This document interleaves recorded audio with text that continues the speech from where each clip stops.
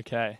May the God who gives endurance and encouragement give you the same attitude of mind toward each other that Christ Jesus had, so that with one mind and one voice you may glorify the God and Father of our Lord Jesus Christ. Accept one another, then, just as Christ accepted you, in order to bring praise to God. For I tell you that Christ has become a servant of the Jews on behalf of God's truth, so that the promises made to the patriarchs might be confirmed, and moreover, that the Gentiles might glorify God for his mercy. As it is written, therefore I will praise you among the Gentiles. I will sing the praises of your name.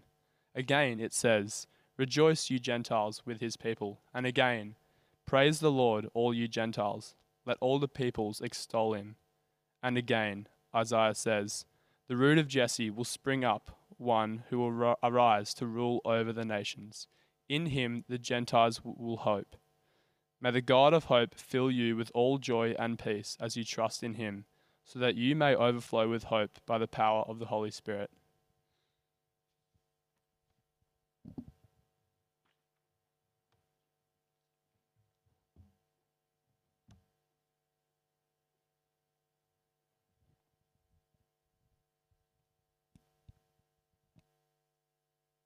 Amazing. Well, hey there. My name is Max Brewer, and I'll just open up the Bible. That's a good place to start, isn't it? Let me give me a sec.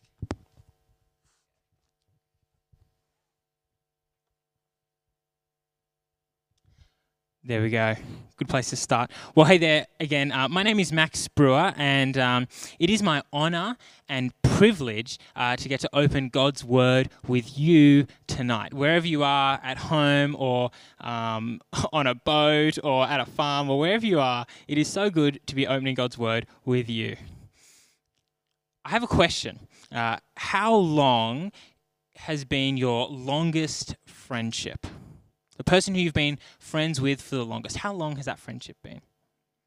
I love hearing stories about long time, enduring friendships that have gone the distance, that have stood the test of time, that have weathered the storms, the ups and downs, and yet still are walking side by side. It's beautiful.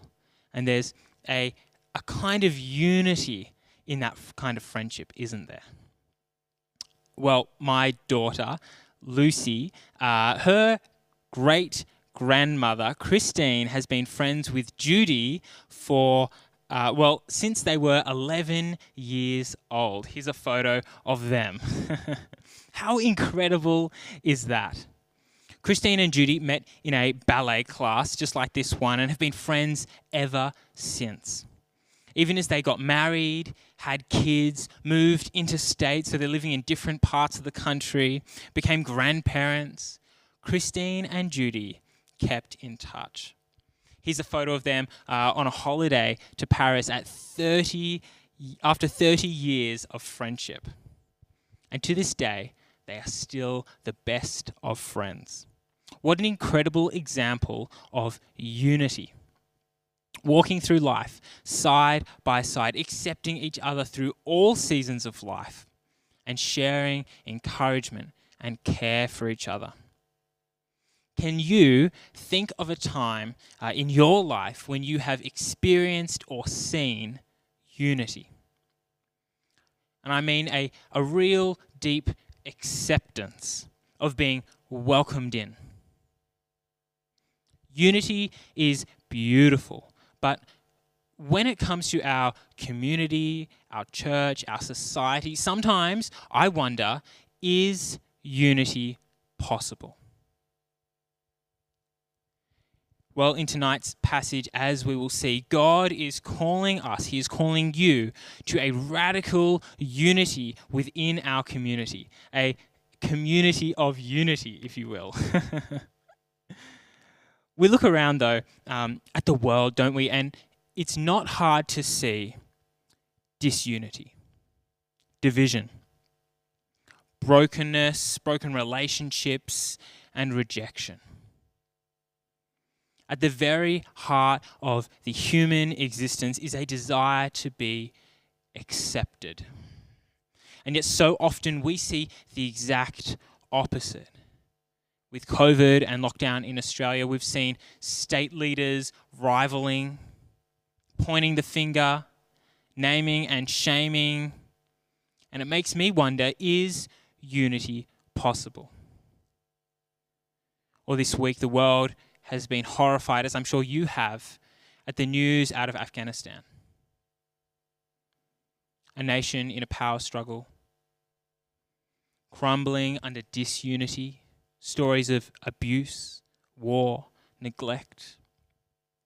I saw this photo on the news. I'm sure you've seen it as well. An Afghani mum, I think there's another one of a dad as well, passing their babies up over the wall at the airport in Kabul to a Marine, a US Marine, trying to lift them to safety in hope of something better.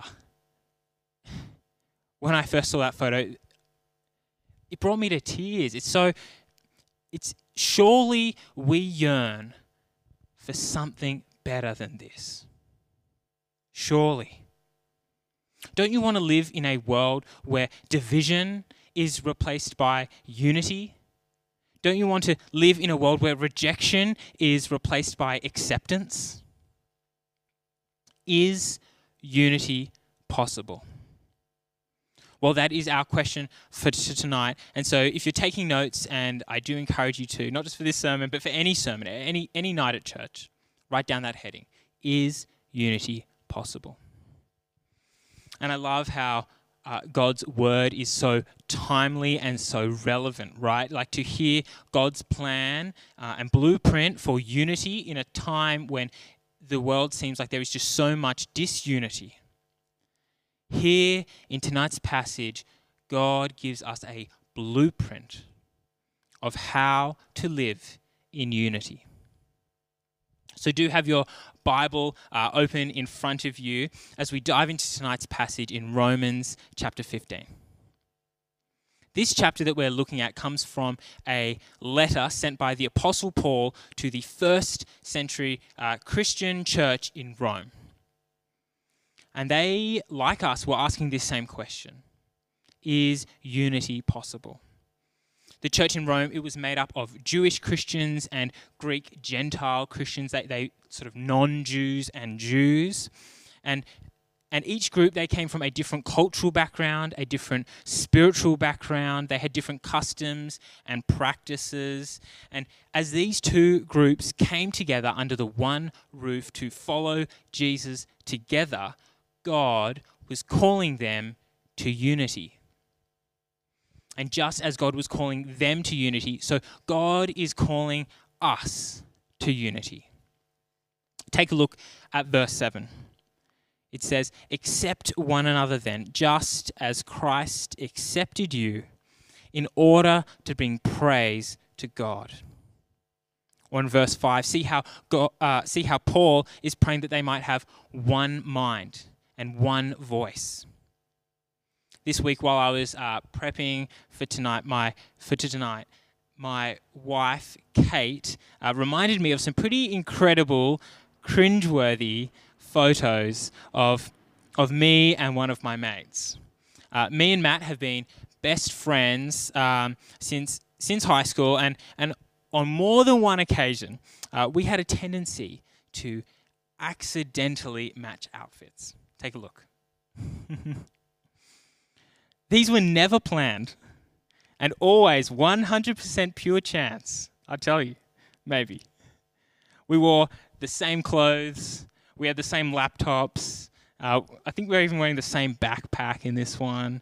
We had the same kind of phone. Well, that's uniformity.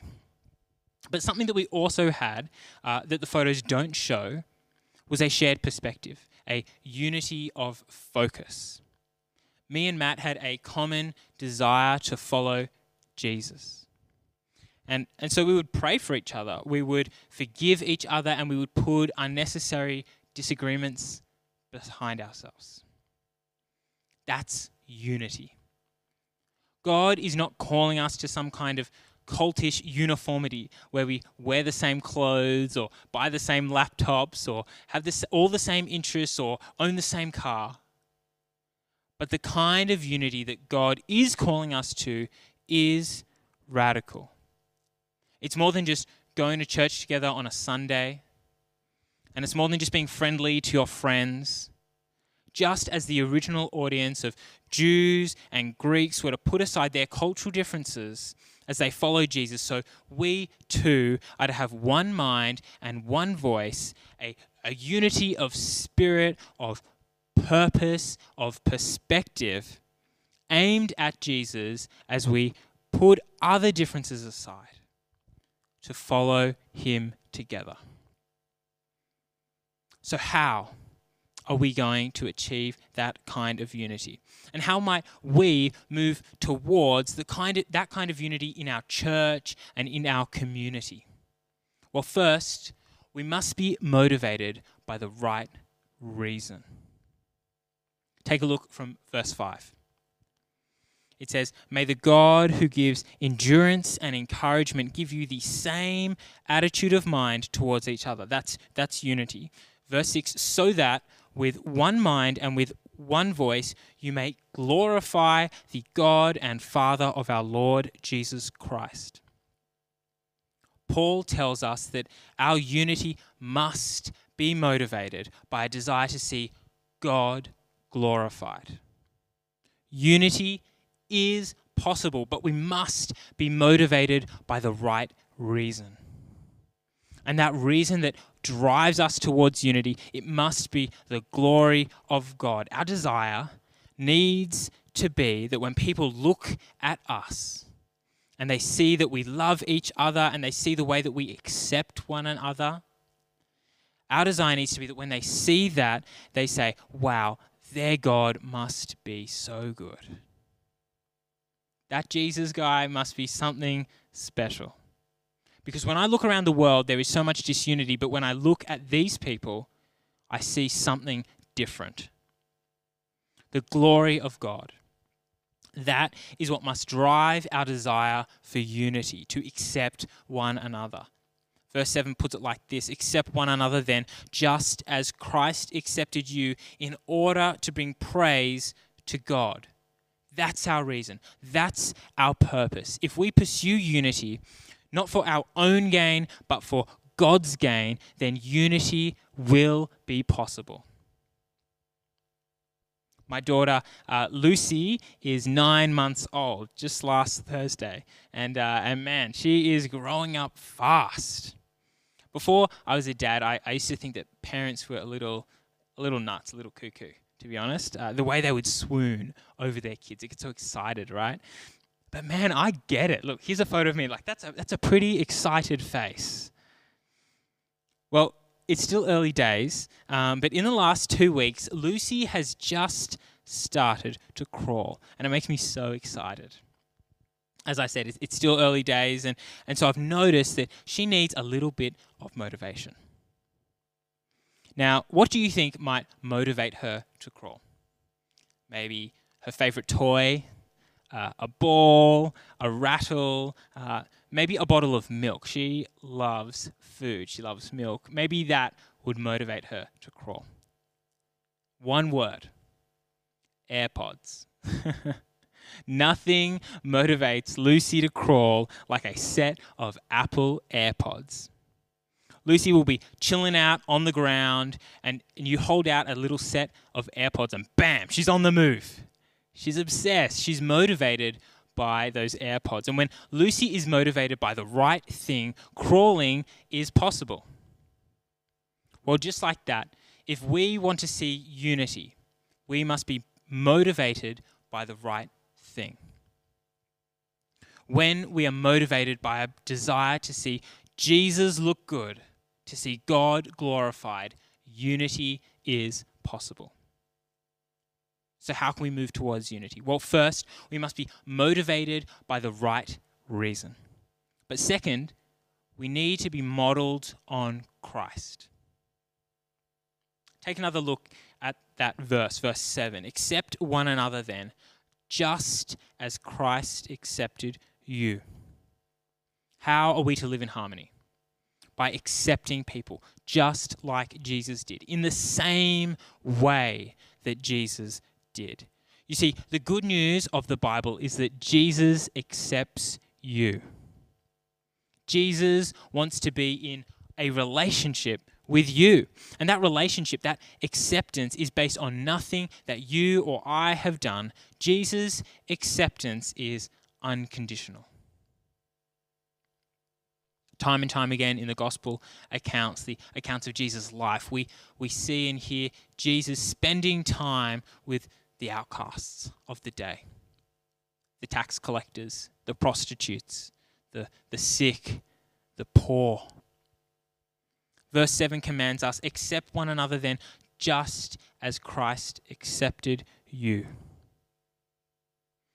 Jesus' acceptance is also sacrificial. Jesus accepts you even to the point of death on a Roman cross to cover your sins and to take away your mistakes. God is calling us, He's calling you to radical unity and acceptance of one another. Acceptance that is just like Jesus. Unconditional, sacrificial, totally other person centered. Before starting as student minister here at St. Matt's, me and Kate spent 2 years helping to plant a new church in Mossman. Some of you might know the story. But before we launched publicly, I remember this night at one of our team meetings. And there was this lady who, she saw the open door and she just wandered in. I'll call her Elsie. Elsie had a pretty rough life. For a long time, she had been battling with depression, mental illness, and addiction. I say this with no judgment at all, that Elsie didn't look like us. It would have been easy and natural to turn her away, to point her in the other direction. And can I be honest? That was my initial reaction. It's so easy to do what's easy, to accept people that look like us and to reject those who don't. But to my absolute shame and yet relief, Elsie was totally other, and yet the other people in that church, they said, "You are welcome. We accept you. You are accepted here." And I mean real acceptance. Unity across social class and life experience. Week after week, Elsie was welcomed into our community and became a real part of that real family. She wasn't just welcomed at the door and pointed to a seat. She wasn't just spoken to during G'day time for 5 minutes. Elsie experienced real unity and welcome as people accepted her, just like Jesus. So how about you? Do you accept others just as Jesus accepts you? With no condition, sacrificially? Or do you find yourself in the trap that I was in? Easier to ignore and exclude. Maybe you're planning a trip away for post-lockdown, planning on going away with some friends. And it's easier just to invite your closest friends, isn't it? Is it perhaps time to extend your acceptance? If you're a believer, Jesus has accepted you. So hear God's words as he says to you, accept one another just as Christ accepted you. Not just with the easy people, not just your friends, not just when it suits or when you feel like it. Unity is possible, but it must be modeled on Christ. It's important to be real, though, and if we are going to take unity seriously, if that's something that we want to work towards, and I hope that it is, I hope that together we could work towards real unity in our community, then this is not always going to be easy. No way. So how can we pursue unity in a way that is sustainable, that lasts, that goes the distance? We want unity, but we want unity that will last.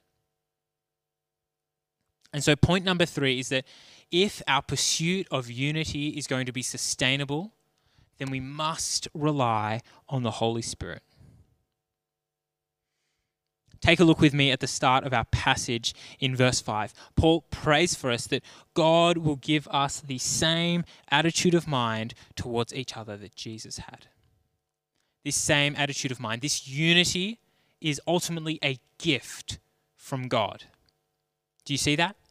It says, may the God who gives endurance and encouragement give you the same attitude of mind. It's a gift. And this gift that enables us to pursue unity in a sustainable way is the Holy Spirit. Take a look at verse 13. As Paul prays that in all of this, as we pursue unity for the glory of God, that we may overflow with hope by the power of the Holy Spirit. If you are a follower of Jesus, then you have God's Holy Spirit in you. And as you pursue unity, the Holy Spirit will sustain you. Is it going to be difficult sometimes? Yes. But thank God that we have a God that, as it says in verse 5, gives endurance and encouragement. And in verse 13, fills us with joy and peace. You see, all the tools that we need to pursue unity and accept one another, God has given to you. I was telling you about my daughter, Lucy, before. Well, as she's grown and gotten bigger, we needed to buy a cot. So pre-lockdown, of course, COVID safe, we went out to my favourite shop, IKEA, and we bought one. And what I love about IKEA is that everything you need is in that box. They even give you that little Allen key, don't you? Just one of those little Allen keys, so you don't even need a screwdriver. Well, just like that, as you pursue unity and as you seek to accept one another, just like IKEA and my little Allen key, God gives you what you need. All the tools you need, God has given to you. Endurance, encouragement, and the Holy Spirit. God gives us everything we need to pursue unity. So how can we walk and work towards unity? Well, on a practical level, check your motivation. We talked about that, didn't we? When we accept one another, we glorify God. Our unity pleases God and brings him glory. It makes him look good. And as part of that, it shows to the world that your faith in Jesus means something. When you accept others, when you are pursuing unity, it says that your faith means something. So check your motivation. Are you motivated by God's glory or your own? Second, model your life on Jesus. Does the way you welcome people include people and seek unity? Does that reflect Jesus? Is it unconditional, or is it are you only interested in a relationship when it benefits you? And third, whose strength are you relying on? Putting aside differences and accepting one another can be difficult. Are you relying on your own strength? Or are you relying on God's strength that he gives you through the Holy Spirit? Pray to God. Ask him for endurance, his peace, his strength. Is unity possible? Well, I think we can say yes. Unity is possible when we are motivated by the right reason, when we are modeled on Christ, and when we rely on the strength that the Holy Spirit gives us. Unity is possible. Can I pray for you now that we together would seek unity for God's glory, just as Jesus did, accepting one another, relying on his strength? Let's pray. Dear Heavenly Father, Lord, we pray that we would take your word seriously tonight. that as you command, we would listen, that we would strive to accept one another just as Jesus has accepted us. Lord, help us to always be motivated by the right reason, for your glory, that you would be glorified as we accept one another. And Lord, help us in our unity for it to look like Jesus looks, accepting one another sacrificially, unconditionally. And Lord, we pray that by the power of your Holy Spirit, you would give us the strength that we so desperately need, the endurance, the encouragement, the hope and the peace to push on when this gets difficult, when it's hard. Lord, help us always to accept one another. In Jesus' name, amen.